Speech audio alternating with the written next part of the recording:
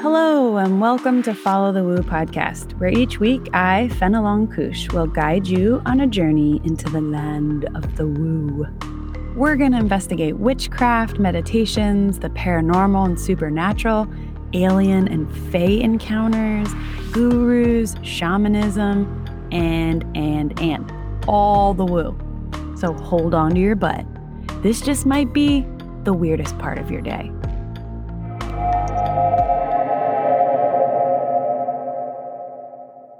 In this episode, I'll be chatting with Catherine Wanner, a sexuality and relationship educator and public health expert who focuses on sexual violence prevention in higher education. She describes herself as a cynic when it comes to all things mystical. Yes, that's right. Sometimes we'll have cynics or non-believers or scullies, as we call them, on the show.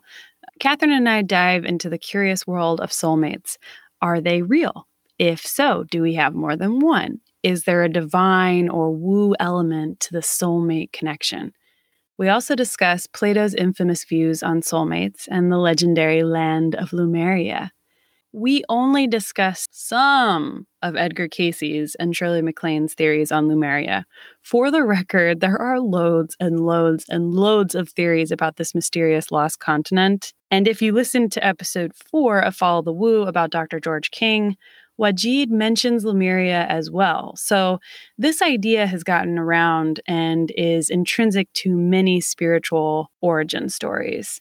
We should probably give Lemuria its own Follow the Woo episode someday. So keep that in mind. We're just pulling some pieces here and there to kind of put together a narrative. This conversation is just about getting you to think about what you believe and see if maybe by the end of this you feel the same way about soulmates. Stay tuned to find out where this weird conversation goes.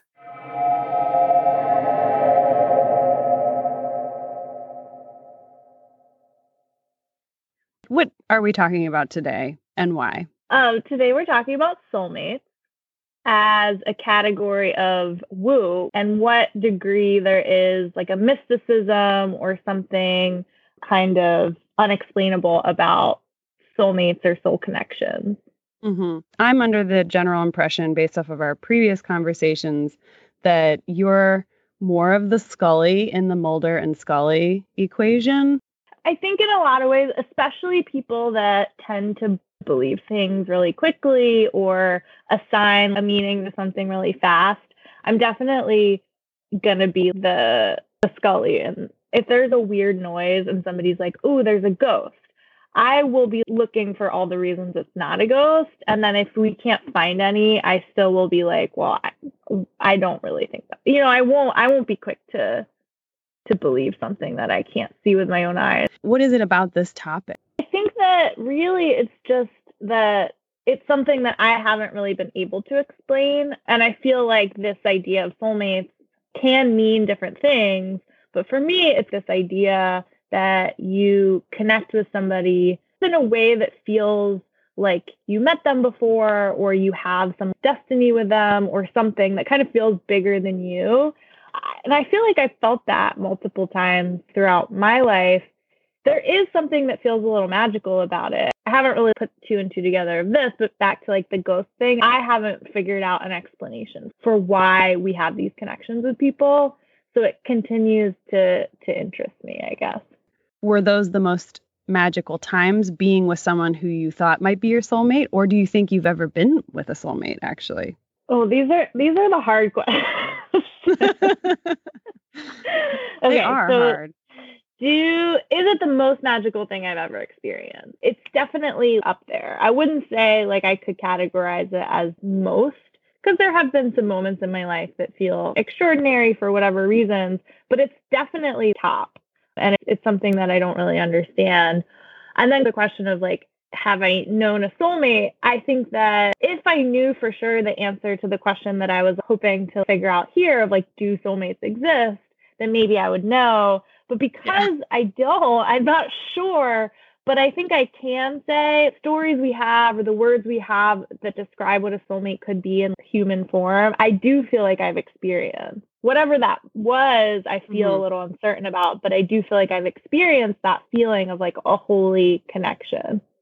Wikipedia's definition of a soulmate is a person with whom one has a feeling of deep or natural affinity. This may involve similarity, love, romance, platonic relationships, comfort, intimacy, sexuality, sexual activity, spirituality, compatibility, and trust. In current usage, quote unquote, soulmate usually refers to a romantic or platonic partner with the implication of an exclusive, lifelong bond. The New Oxford American Dictionary says a soulmate is just a person ideally suited to another as a close friend or romantic partner. Very broad, not really answering any of our questions. Yeah, and the ideally suited, what does that mean? Because I could say my coworker is ideally suited to work with me because she has this quality I don't, and we work really well together. But are we soulmates? Exactly. I actually think both of those definitions are pretty weak. I mean, but that makes sense. Like, what if you went to Wikipedia and it told you what a soulmate was? It was just like, it opened and the soul came out of the screen and you were like, oh, fuck, thank God I Googled soulmate. The oracle of Wikipedia. I think to me, the soulmate is a soul connection. So I think can be this idea of the one for sure. But it also can be maybe like you have various soulmates. I think I'm kind of going a little more broad. And this is why it's hard to pin down. For me, it's about a connection or a feeling. When you said before that you had some of those magical feelings with a partner or with a friend even, what did that feel like to you? What were some of those feelings? To me, what defines it is you're finishing each other's sentences. You feel like you see something in that person that you have in you that you haven't really been able to articulate. And it's kind of like a bond that doesn't come from, oh, you were my mate in school and we went through the same thing, so it makes sense that we're going to laugh about like Mrs. Kravitz's hair or something. Like it's like, it's something unexplainable, that kind of connection. Is there something metaphysical? Is there something deeper? Is there something spiritual about the connections we have with people, especially those instantaneous connections? That's the question that I'm trying to answer. And I think that could include love and romance. It could also include other types of relationships. But it's really when you have that feeling that has been written about so many different ways. Yeah. Is there a difference between falling in love, being in love, and a soulmate? And that kind of gets at like that question of what is love?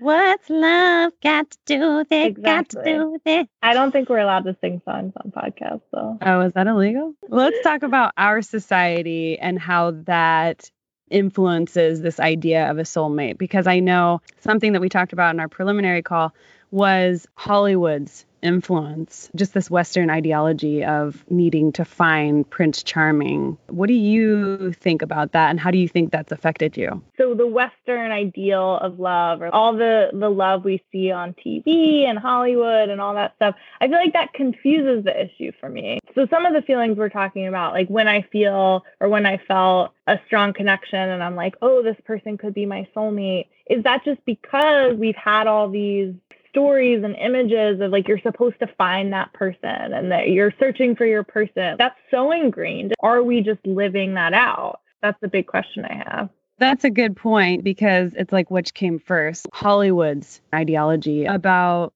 soulmates is generally really binary and monogamous. First of all, you don't see yourself, especially queer women. We don't see ourselves in soulmate scenarios ever, really, almost. And then the idea that a man is what you need to have. And that's changing a little bit. But when we were growing up, oh my God, all we had was the 90s rom-com. They did not pass the Bechdel test. If you find the man, you will be complete. And every Disney movie we watched was like that too. It's unsettling. Yeah, as a woman or as someone that was socialized as a woman, we're really taught that to complete ourselves and to be a whole person, you must find a husband, make a family. So we're taught to search for that in a way that I don't think men are.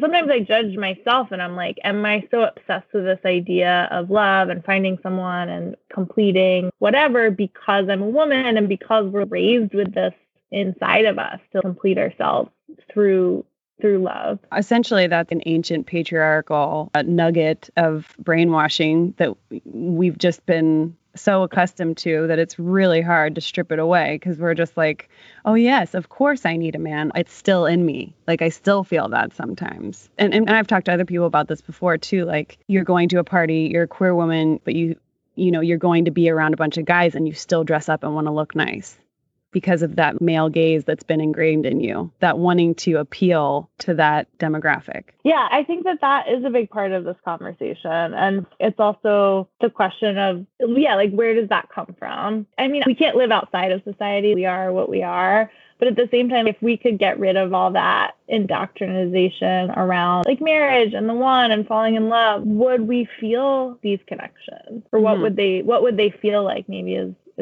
another question. What would they feel like if we didn't have this? Would we even be looking for it? Would we just be more fluid and more polyamorous? Because the binary is so strong and ingrained in us, this like blue and pink, this strict division. And thank God for Generation Z, who's kind of like busting that shit up. But it's going to take a while. I do feel like, as someone who knew that they were queer at a kind of younger age, that has affected like how I feel and the connections I've made. And I do feel like my hesitance to be like, okay, soulmate is not, for me, it's not this singular person. I actually feel like that's kind of connected to the way I was socialized as a queer person, where my first big relationship feelings were with friends or people that I didn't think I was going to marry. It's kind of all related. It brings it back to that broader definition of a soulmate, which is it's not just intimate. For queer people, your friends become this extended family that can very much feel like soulmates, or whatever you want to call them. They're your soul family in a way. You said that I wonder what men think about this. And I am curious. I did find some data about Canada and US. And so I'll read that real quick. Okay, so this was published in 2020. But basically it says that about 6,000 people were a part of the survey.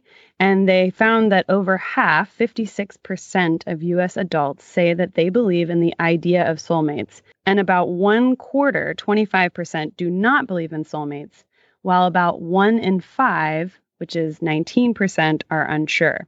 The southern states are more likely to believe in soulmates. It says about 3 in 10 18 to 24-year-old believe in soulmates. So that's our Gen Z, which is not surprising based off of what we were just talking about, the Hollywood tropes about monogamy and needing a man and blah, blah, blah, blah. I mean, and the binary. So they're saying like a lower number of them believe in soulmates. Is the question, do you believe in soulmates or do you believe in a soulmate? This is a soulmate. Yeah.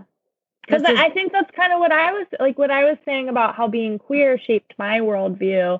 And I feel like, at least in the queer community I sort of became part of as a young adult, I feel like it is pretty old fashioned to think that there's one person for you.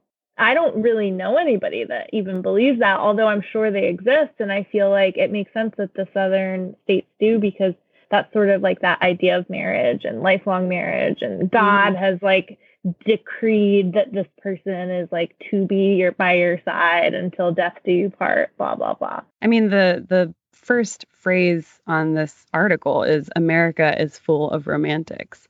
And one of the interesting things is when they broke the questions down, one of them was like, are you with your soulmate now? And it's a pretty high percentage. It's like 40% of that category.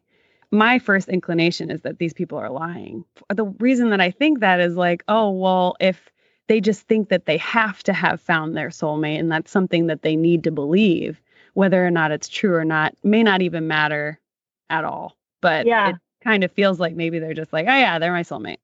So they're lying to themselves, maybe. Yeah, maybe. Exactly. Not knowing. Yeah. Who knows if that's true?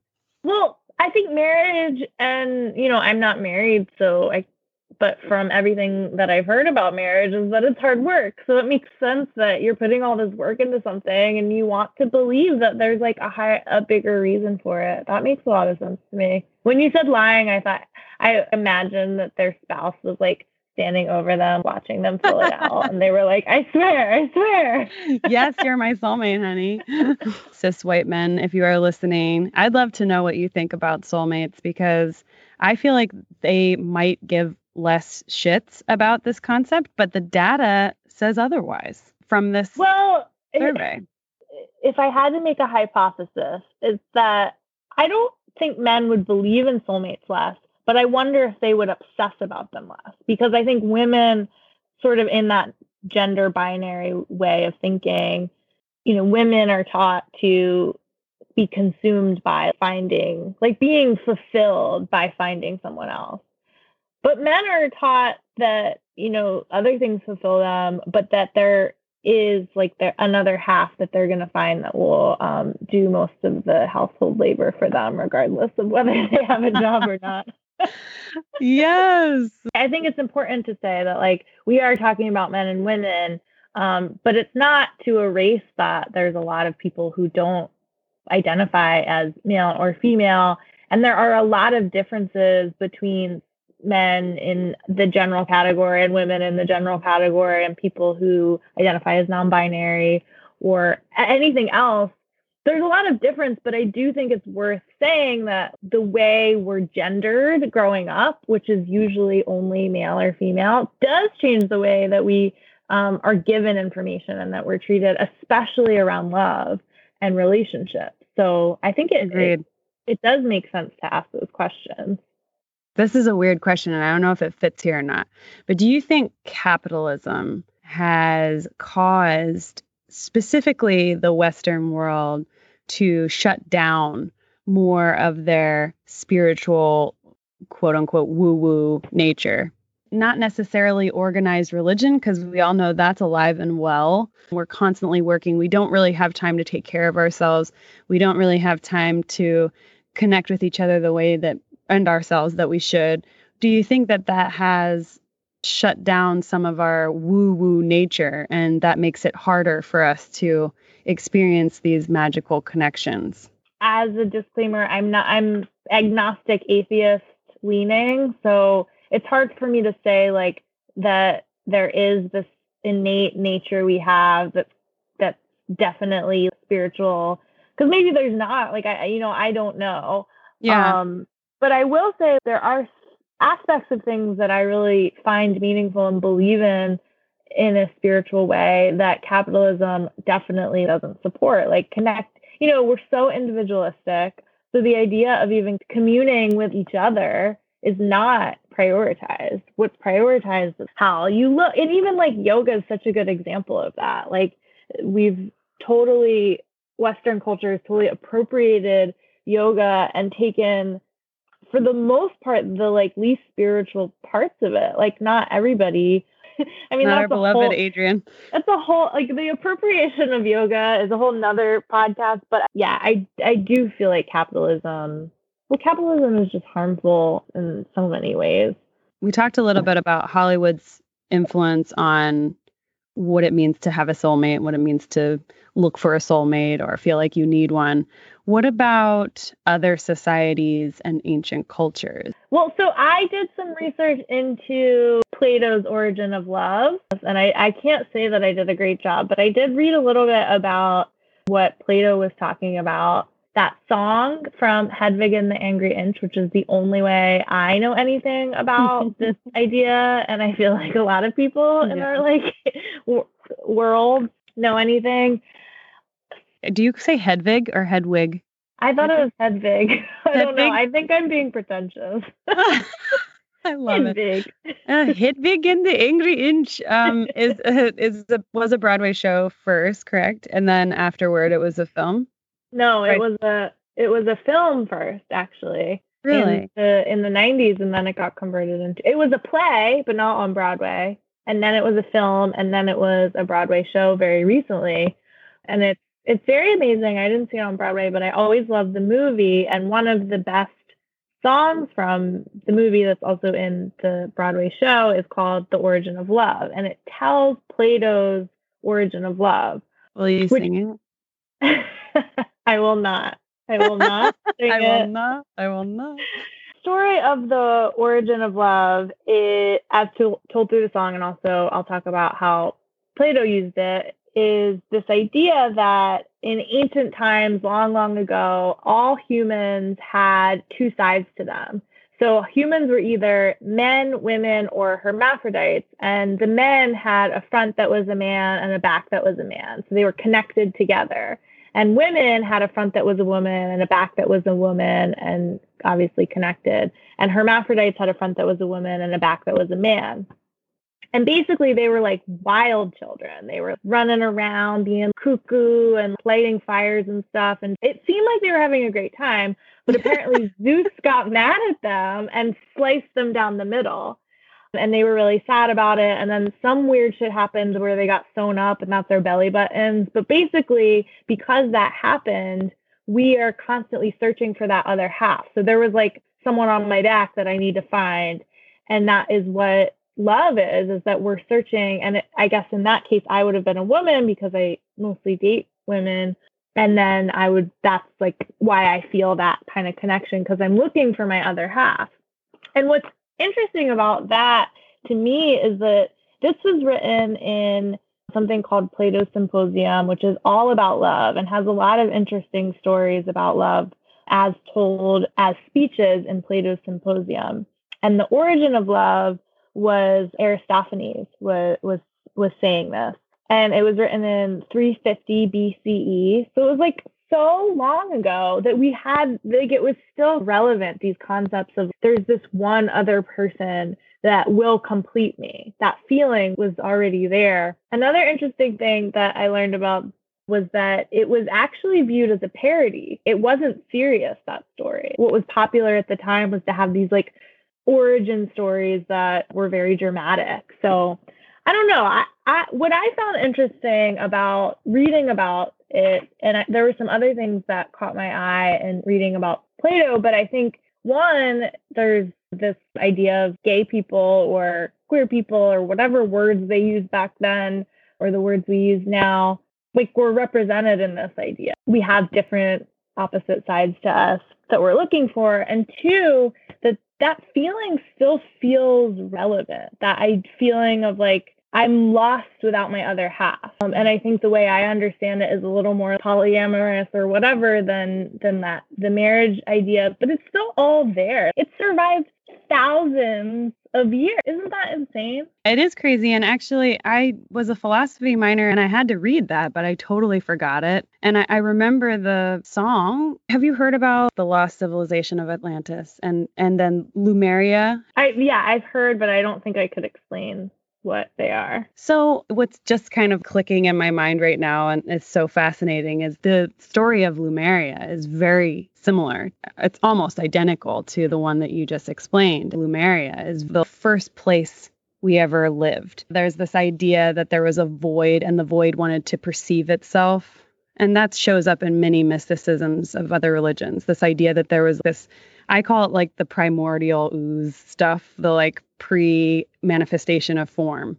And that pre-manifestation of form wanted to experience itself. And so there was the beginning of creation. And at first, we were androgynous beings. But in this version, which differs from Plato's, we were actually all androgynous beings from the gate, both the male and female. But when we were created, each androgynous pair had a soulmate that was another androgynous pair.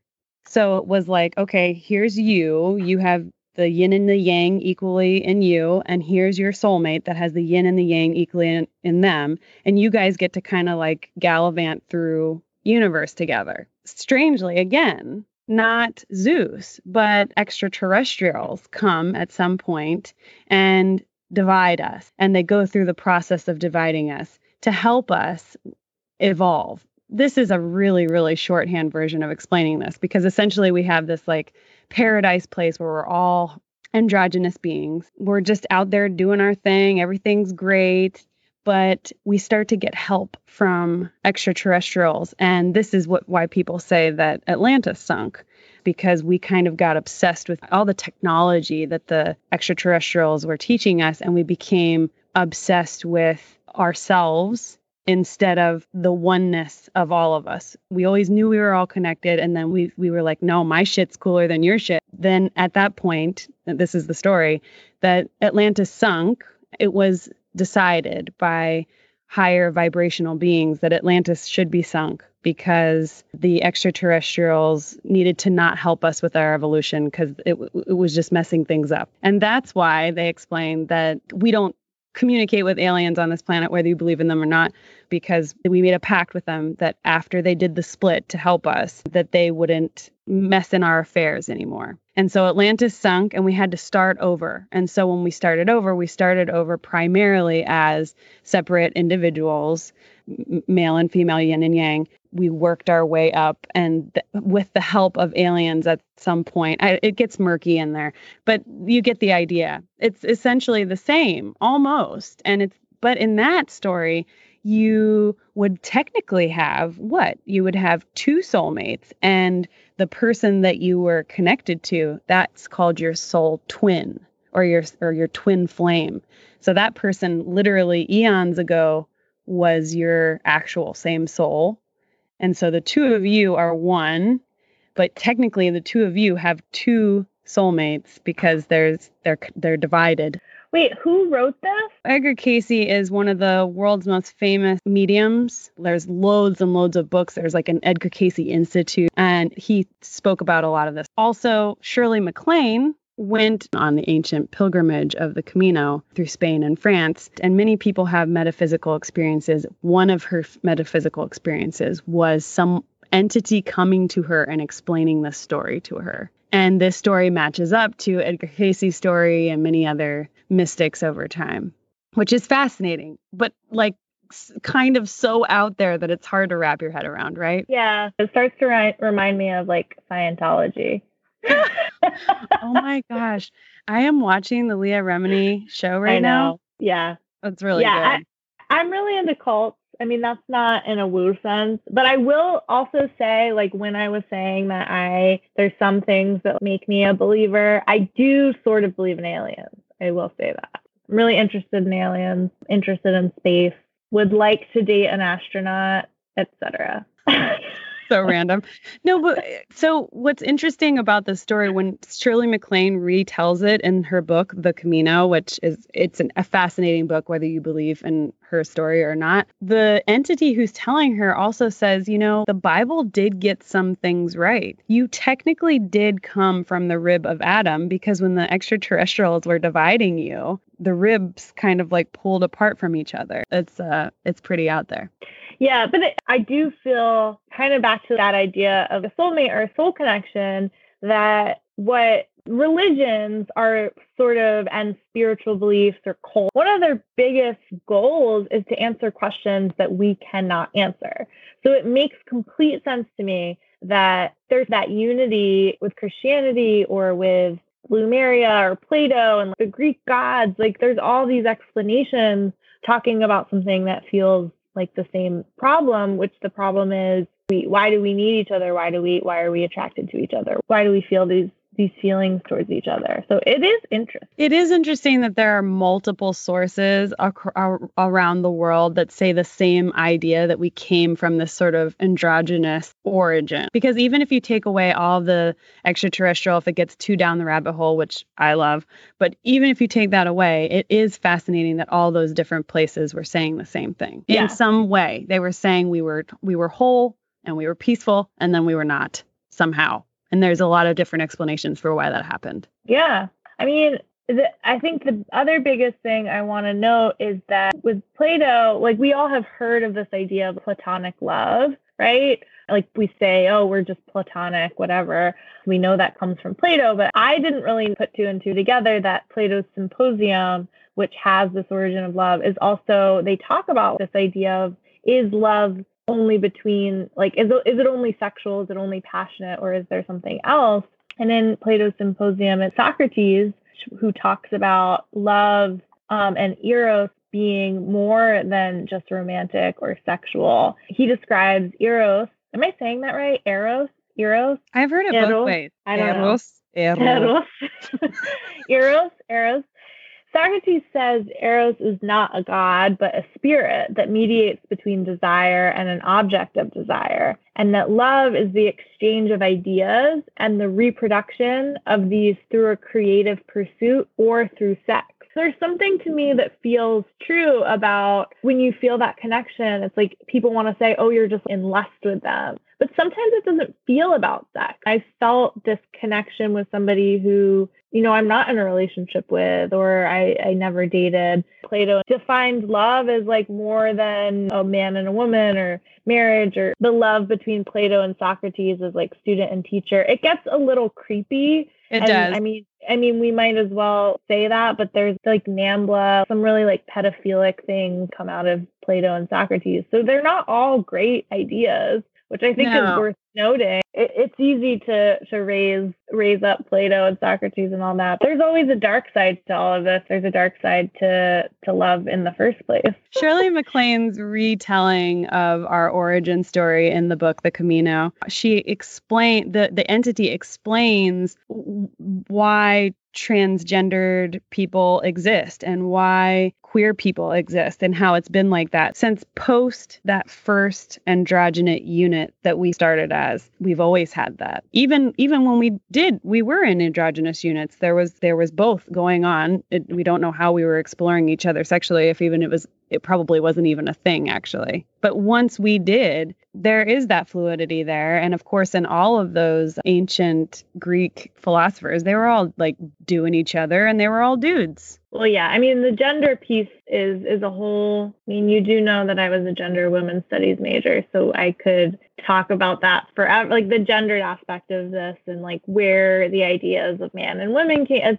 It's very complicated and relevant. But yeah, I mean, the way we think about gender and sexuality right now is not the end all be all. We've had different ideas of what it means to be a man and a woman or something else before now. And I think we see it as this new idea that there's people that exist in between male and female, but it's not new. It's not new. No, it's in fact, it might be like the most old thing. Right. Really, non-binary, especially.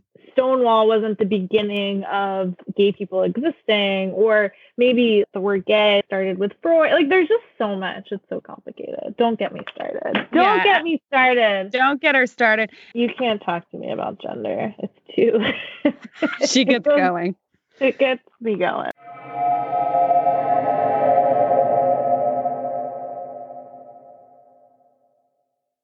Mindfulness, especially in education, is more important than ever in our overstimulating world. That's why Follow the Woo podcast proudly supports Wellness Works in Schools, a mindfulness education hub led by Wynn Kinder since 2001. The effects of mindfulness-based teaching and practices in the Wellness Works program fortify our natural human capacity for awareness and self-care. Being able to pay attention, self-regulate, and learn all can lead to success, no matter what our past experiences may be. Wynn offers curricula, video lessons, and training to improve emotional, cognitive, physical, and social behaviors for K through 12 students. You don't have to be in the classroom to reap the benefits of these teachings. You can find her classroom books, piecework, mindful moods, and mindful choices, as well as Calm and I Am, I Can, mindfulness and affirmations for kids, wherever you buy books.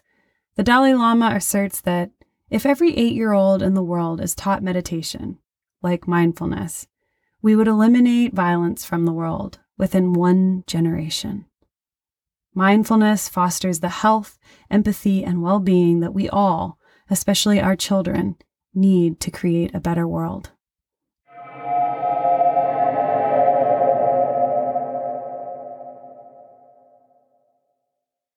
I do want to say, for the record, while we're here, I did contact Shirley MacLaine to see if she would talk about this specific passage in the book. I do not anticipate her responding back to me, but I did attempt to contact her. So it would be That's cool.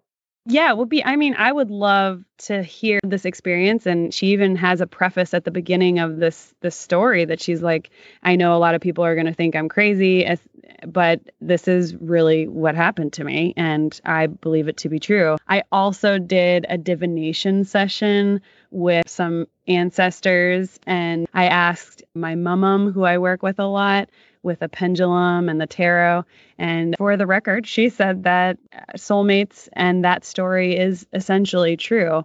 There are some pieces that we don't understand, but that it's true. And I said, is my soulmate incarnated in this lifetime? And she said no. And that's very common to have that other person that you were supposed to pal around with at the beginning of time. Mine's not available this lifetime, but my soul twin is available. Destin? Of course. Yeah, Of what she said. Destin's 100% your soul twin. So I did that divination session, and I also spoke to a guru who I spent some time with in India, in Rishikesh, and he doesn't give very long answers, and there's kind of a disconnect in the communication. But he also said that this is true, and he said that he knows his soulmate, and he did not elaborate, but he is one who spent a decade, I believe, with just a loincloth in a cave in Rishikesh, in the mountains of Rishikesh. So I think he does have some insight. I found it funny that right away he was just like, of course there's a soulmate, of course we all have one. That was it. That was the end of the story from him. I said, is there a soul twin? What's the difference between the two? And I got no response. Do you think he thinks there's one? I think he thinks there's just one. Yeah. And maybe there is just one. I really want to pick his brain, but he talks like a poet. No, now I'm going back. I'm having an existential crisis mid-conversation because I felt very confident in the beginning of this conversation that I did not believe in a soulmate, like one. And if I believed in anything, it was the potential of destined connection. But now I'm like, maybe there is one. I don't know. Uh-oh, she's losing it.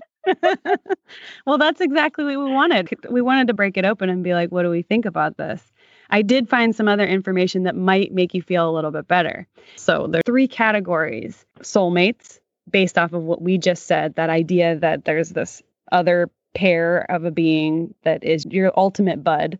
And then your twin flame, that's the second, which is literally the part of your soul, the other half of your soul. And then there's a karmic family, or like a soul family. And those can be people that you dated multiple times, or you've been brother and sister multiple times, whatever, through reincarnation. And those people can feel very much like what we might describe as a soulmate, but they're not the ultimate soulmate. But I guess as the cynical side of me is like, they're all kind of saying the same thing. Like, that doesn't really answer my question, I guess. Because it doesn't really help me know. Like, if I were to say I believe that there's one person, I can think of someone who I would say is I could see being that one person. Like soulmate, if we were to categorize. But then there's also the hope that I think underlies a lot of this is that maybe that person is still out there. Like maybe there is this one person. Yeah. But I don't believe that. But I do believe that. You know what I mean? Yes, I know what you mean. Right. Some people, there are a couple of people that that I've dated, I'll probably never speak to. They come in, they teach you a lesson, it hurts like hell, and then they're out. What do you think about that idea that somebody comes into your life just to rustle things up and then they're peacing out? I don't really know. I don't think so. I don't think so. You don't think what? I don't think that. I feel like it's too specific. The things that get too specific, I stop believing. So for me, and I do honor that other people feel that way. And I feel like if that makes sense in your life, that is something. But for me, I don't feel like everyone has had this specific purpose in my life. That's not something that gels with me. Mm-hmm. Although obviously there's lessons that have been learned, and there's like those lessons that I feel like I keep learning. And so it resonates partially, but it's too specific for me to completely buy into. I understand that. And I think that's wise. When things get too specific, it does get a little Scientology, and you're like, okay, wait, I'm like, is $499.99 for this like weird is course? L. Ron Hubbard gonna like come into my room and Yes. And I do do like think an EM on me or something. Yeah. I very much understand why cults exist and why because they're also answering these questions. Because what I can say about all those categories is they all do explain something real that I think I could see, but I just don't know. Like, I don't know. Is it a karmic thing? Is it a twin flame? It's possible. All of it's possible. Yeah, it feels like what you're saying is that it's all kind of convoluted and there's a lot of different ways, but at the end of the day, it does feel like a piece of it, something that you can't quite put your finger on. It has some truth to it. Yeah. Is that true? Yeah. And I feel like there is a sense that sometimes these words are all getting at the same thing, like whether you call it karmic or whether you call it twin flame or soulmate. I think that it's kind of getting at a certain feeling that we have where we feel connected to people in a way that it's not A plus B equals C. It's not like, oh, of course I love this person. Oh, of course they're hot. Oh, of course we're both really interested in golf. Like, whatever. It's not logical. It's something else. I do want to say I also contacted the priestesses in training in the Wiccan order that I'm in, and they also said they agree with the categories: soul families, twin flames, and soulmates. They just said, we believe in soul families, twin flames, and soulmates, and all of them, work together. And one of the things the witches said was not to worry too much about finding any of them. Doesn't matter. You already are with your soul family. You don't need to worry about it. You don't need to be like out searching for a soulmate because they're probably not incarnated. There's way too many souls. So it's like very rare that you even get to be with them. So just interesting. Yeah. So if you find a nice feeling, go with it. And if it works long term, that's great. But it might not be your soulmate. I don't know if I believe in any of this. This is kind of the point, Yeah, exactly. But I wanted you to know I conjured the witches. We need them. We do. They're wonderful people.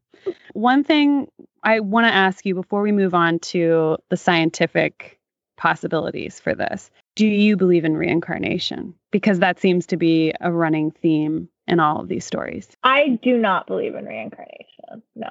I don't really believe in anything after death. That's why I kind of call myself an atheist, because it's hard because I'm also an agnostic. So I'm not going to bet a lot of money on that. But, there could be something. And there are things I do believe in, but I don't really believe in an afterlife in the way that heaven is described or hell or reincarnation. I don't really believe in something super clear.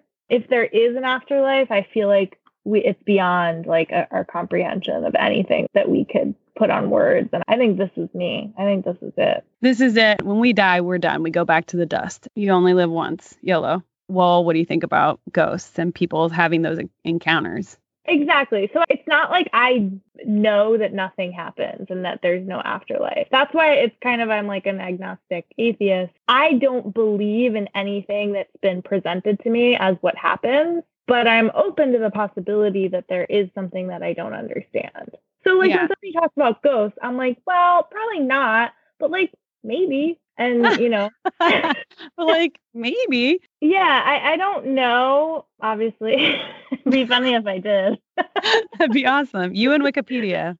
I don't know, but it doesn't really resonate. Reincarnation never resonated with me. Again, because I thought like the idea I have of reincarnation as like I die and then I'm this other person or this thing, it feels too specific for me. I could more buy into this idea that like my energy and soul gets redistributed, kind of like recycling, whereas like your pants are made of plastic. Like maybe this rock is going to have some essence of me that's also in this rainbow, that's also in this person. That kind of stuff I feel like I could more feel. But no, I don't. It's too specific. The reason I ask this is because you said there might be a hint of truth to it for you, that there's a soulmate or a soul twin or something like that. And it almost seems impossible for that to be a reality unless there is some form of reincarnation, unless you just had that happen right before your birth. I feel like if you do have these predestined connections, is it because you've had lives past, or is it because of something else? I don't think for me a connection that's predestined necessitates that we both lived before and had a connection. I think there could be other reasons. What those are, I don't know. Maybe it is something to do with vibration. It could even be like, or the future, vibration, or something that hasn't happened yet that needs to happen, or a similarity. Like, you know what, it could be, maybe this is reincarnation, but that kind of, maybe like when we die, our energies, or there's something in us that's not tangible that goes on to other things. Maybe that is into other people kind of thing. Or maybe like we're kind of from the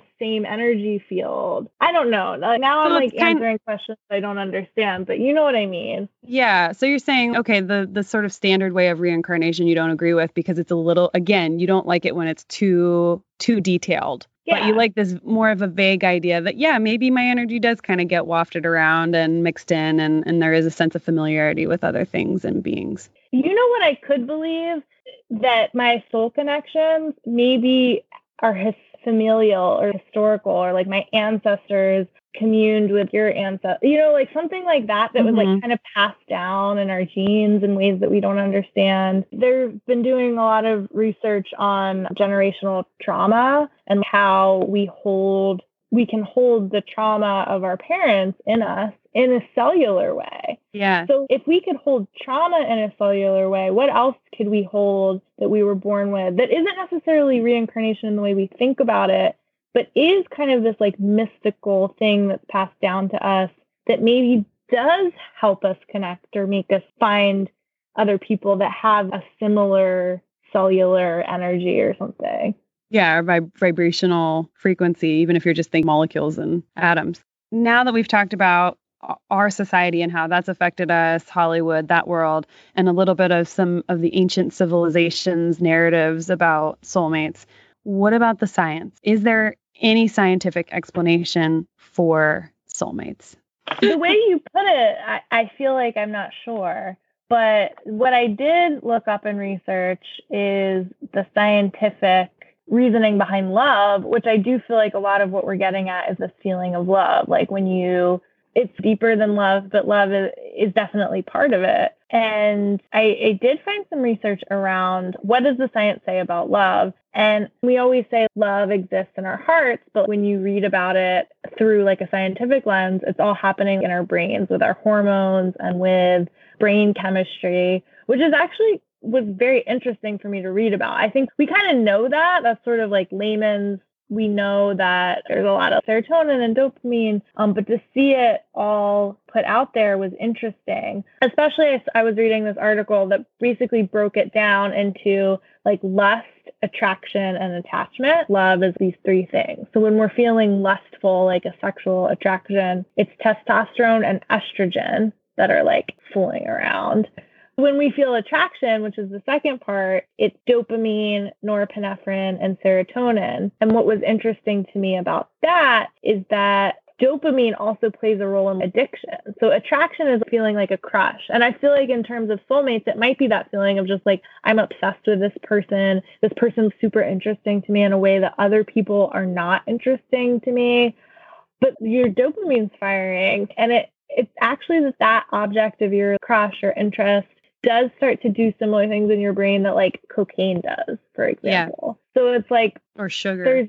Or sugar or other things. So you have these like, so you can get obsessed, and serotonin is something that plays a role in OCD. And that's kind of like the darker side of love or attraction can be like the obsession. So I like picture driving by somebody's house and wanting to see like this is obsessive. I want them, like that dark side that could lead to really awful things. It like has these chemical underpinnings, but is very interesting to me, especially this attraction, like dopamine, serotonin piece, because as someone that has people with mental illness in their families, like strong OCD, bipolar, I do wonder, am I kind of predisposed to having these strong feelings? Because when I told you, I feel like I've had soulmates, maybe I'm just like an addict that's looking for their cocaine fix.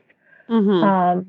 Yeah, it sounds funny, but it's true. It could be that some of us are just a little bit more wired to feeling that infatuation and that obsession in the beginning of a relationship. Yeah, and it's like in some ways like not that different than being addicted to some kind of substance.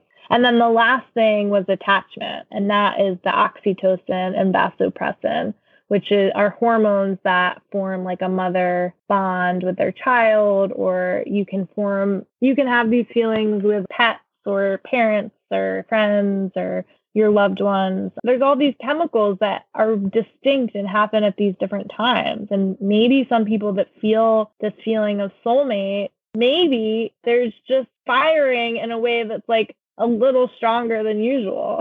Mm-hmm. When I've felt these strong feelings, I've wondered, am I just insane? Like, am I just going crazy? Mm-hmm. Especially when I felt extremely strong feelings for somebody where it becomes like that, like you can't eat, can't sleep kind of feeling where you're like, why is this person getting under my skin this way?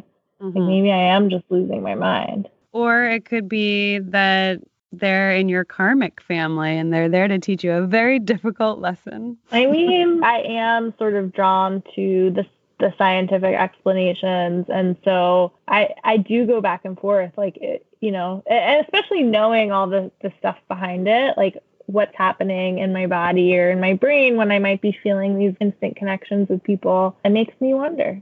You had mentioned the term limerence when we had our pre-talk. What is that? A lot of what we're talking about is like, in other words, infatuation. Limerence could be like the word infatuation is also limerence. Limerence is a state of mind which results from a romantic attraction to another person and typically includes obsessive thoughts and fantasies and a desire to form or maintain a relationship with the object of love and have those feelings reciprocated. So a crush. It's a crush. A hardcore crush. It's a crush, but it's like that. Yeah, that's.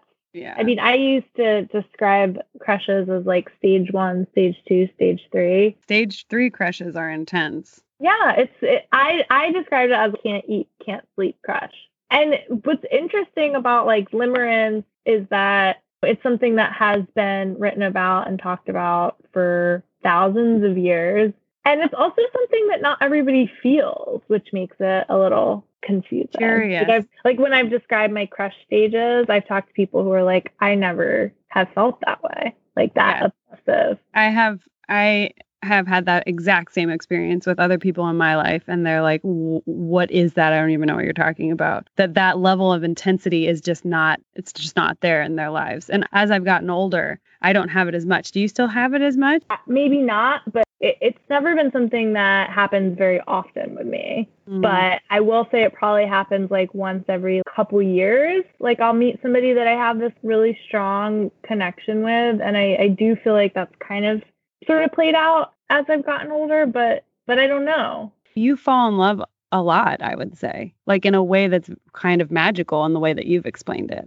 Not like 1,000 times, but at least like 2 or 3 times. That's a lot. Well, that kind of goes back to maybe I do have like soul blah, blah connection, or maybe I'm just like I have an overfiring brain, which, I also think I just do have. So I also think I have that too. So you're in good company. So let's go back to the original question, which is there a divine or woo element to the soulmate idea connection? Do we have an answer?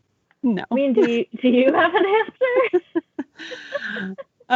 I have no answer. I have what I think I feel. What do you feel? Do you feel that talking about this and researching it a little bit more has made it more clear for you or less clear? I think that it's made it more clear how less clear it is. Yeah. Well said. Well said. Like, I think it's been helpful for me to sort of, we haven't done, I'm not a historian or by any means. And so like, we didn't do an exhaustive list of things, but even reading the science, I feel like the scientists are even like, well, we don't know, but like these things are happening in your brain. So I think it's instilled in me that it is a mysterious question that we don't have the answer to. Agreed. For the listeners out there, would you have any advice to offer them if they're having a similar existential crisis in this department? I mean, I think that despite what is or is not out of your control or what is mystical or was not mystical, I do feel like we can ask the question of like what does or what doesn't work for you, or what does or doesn't make you happy or make you feel healthy. So I feel like that we're really grappling with the question of why, like why are these things happening? But I think if people are struggling with these questions, then maybe that's not the question you ask. The question you ask is like, how do I deal with this? Is that kind of, yeah. Like, am I happy? Yeah, is this making me happy? Regardless of if someone's your soulmate or not, or if you're going to find true love or not, and that's something you want. Some of these questions can bring about pain, and maybe that's not the point. The point is to investigate and find things out for yourself and let go of the beliefs that don't make you feel good about yourself. Yeah. Adrienne, our lovely Yoga with Adrienne, she always says, find what feels good. Yeah, so exactly. If this makes you want to tear your hair out, and it makes you more confused, then go back to where you were prior to listening to this podcast. Well, the why doesn't matter. I mean, the why is interesting, and but at the end of the day, the connections I've had matter more than why they happened. Yeah. And that's also, I think, pretty wise. I think a lot of times when you have sessions with elders and spiritual guides and sages, they'll say, you're asking the wrong questions. You don't need to be focusing on why. You need to be focusing about how you're feeling in this moment. And are you living a happy life? Do you feel joy? Are you feeling playful?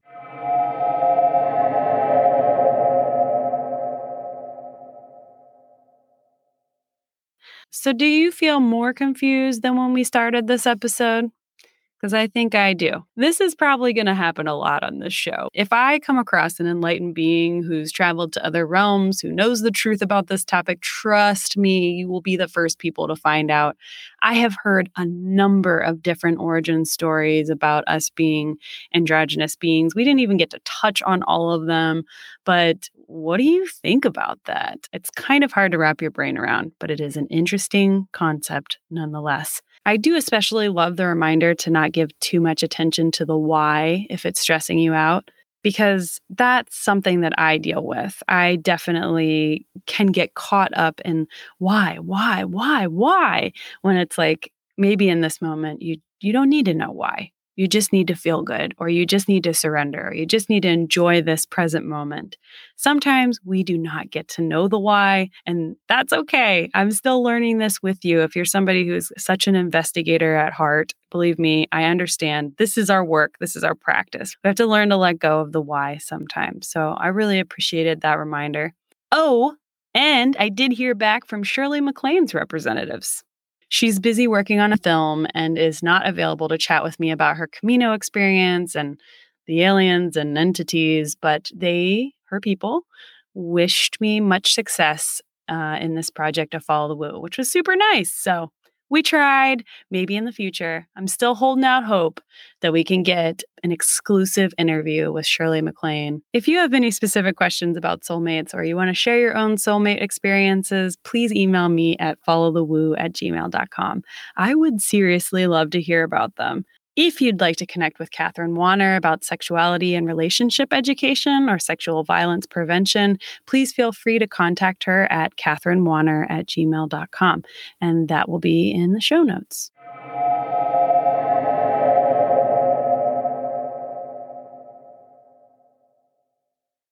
Thank you for following the woo with me today. If you love what you heard, please make sure to subscribe to Follow the Woo wherever you listen to podcasts. And if you're feeling particularly stoked about this show, please leave a review and/or rating. You can also support this podcast by becoming a member of the Order of Woo, where you'll get community access and loads of extra goodies exclusively on Patreon. That's patreon.com/followthewoo. The Order of Woo patrons bolster this podcast and community and allow for the creation of more content, products, services, and events over time. Every little bit helps, and I'm so grateful for the patrons who have joined the order already. If you've experienced something magical, mystical, or just downright weird and want to discuss it, or if you're interested in sharing your expertise, or if you want me to research a woo topic with you or for you, please email me at followthewoo@gmail.com. Join me next week for another woo topic, and remember, tell the truth, be nice to each other, and if it feels right,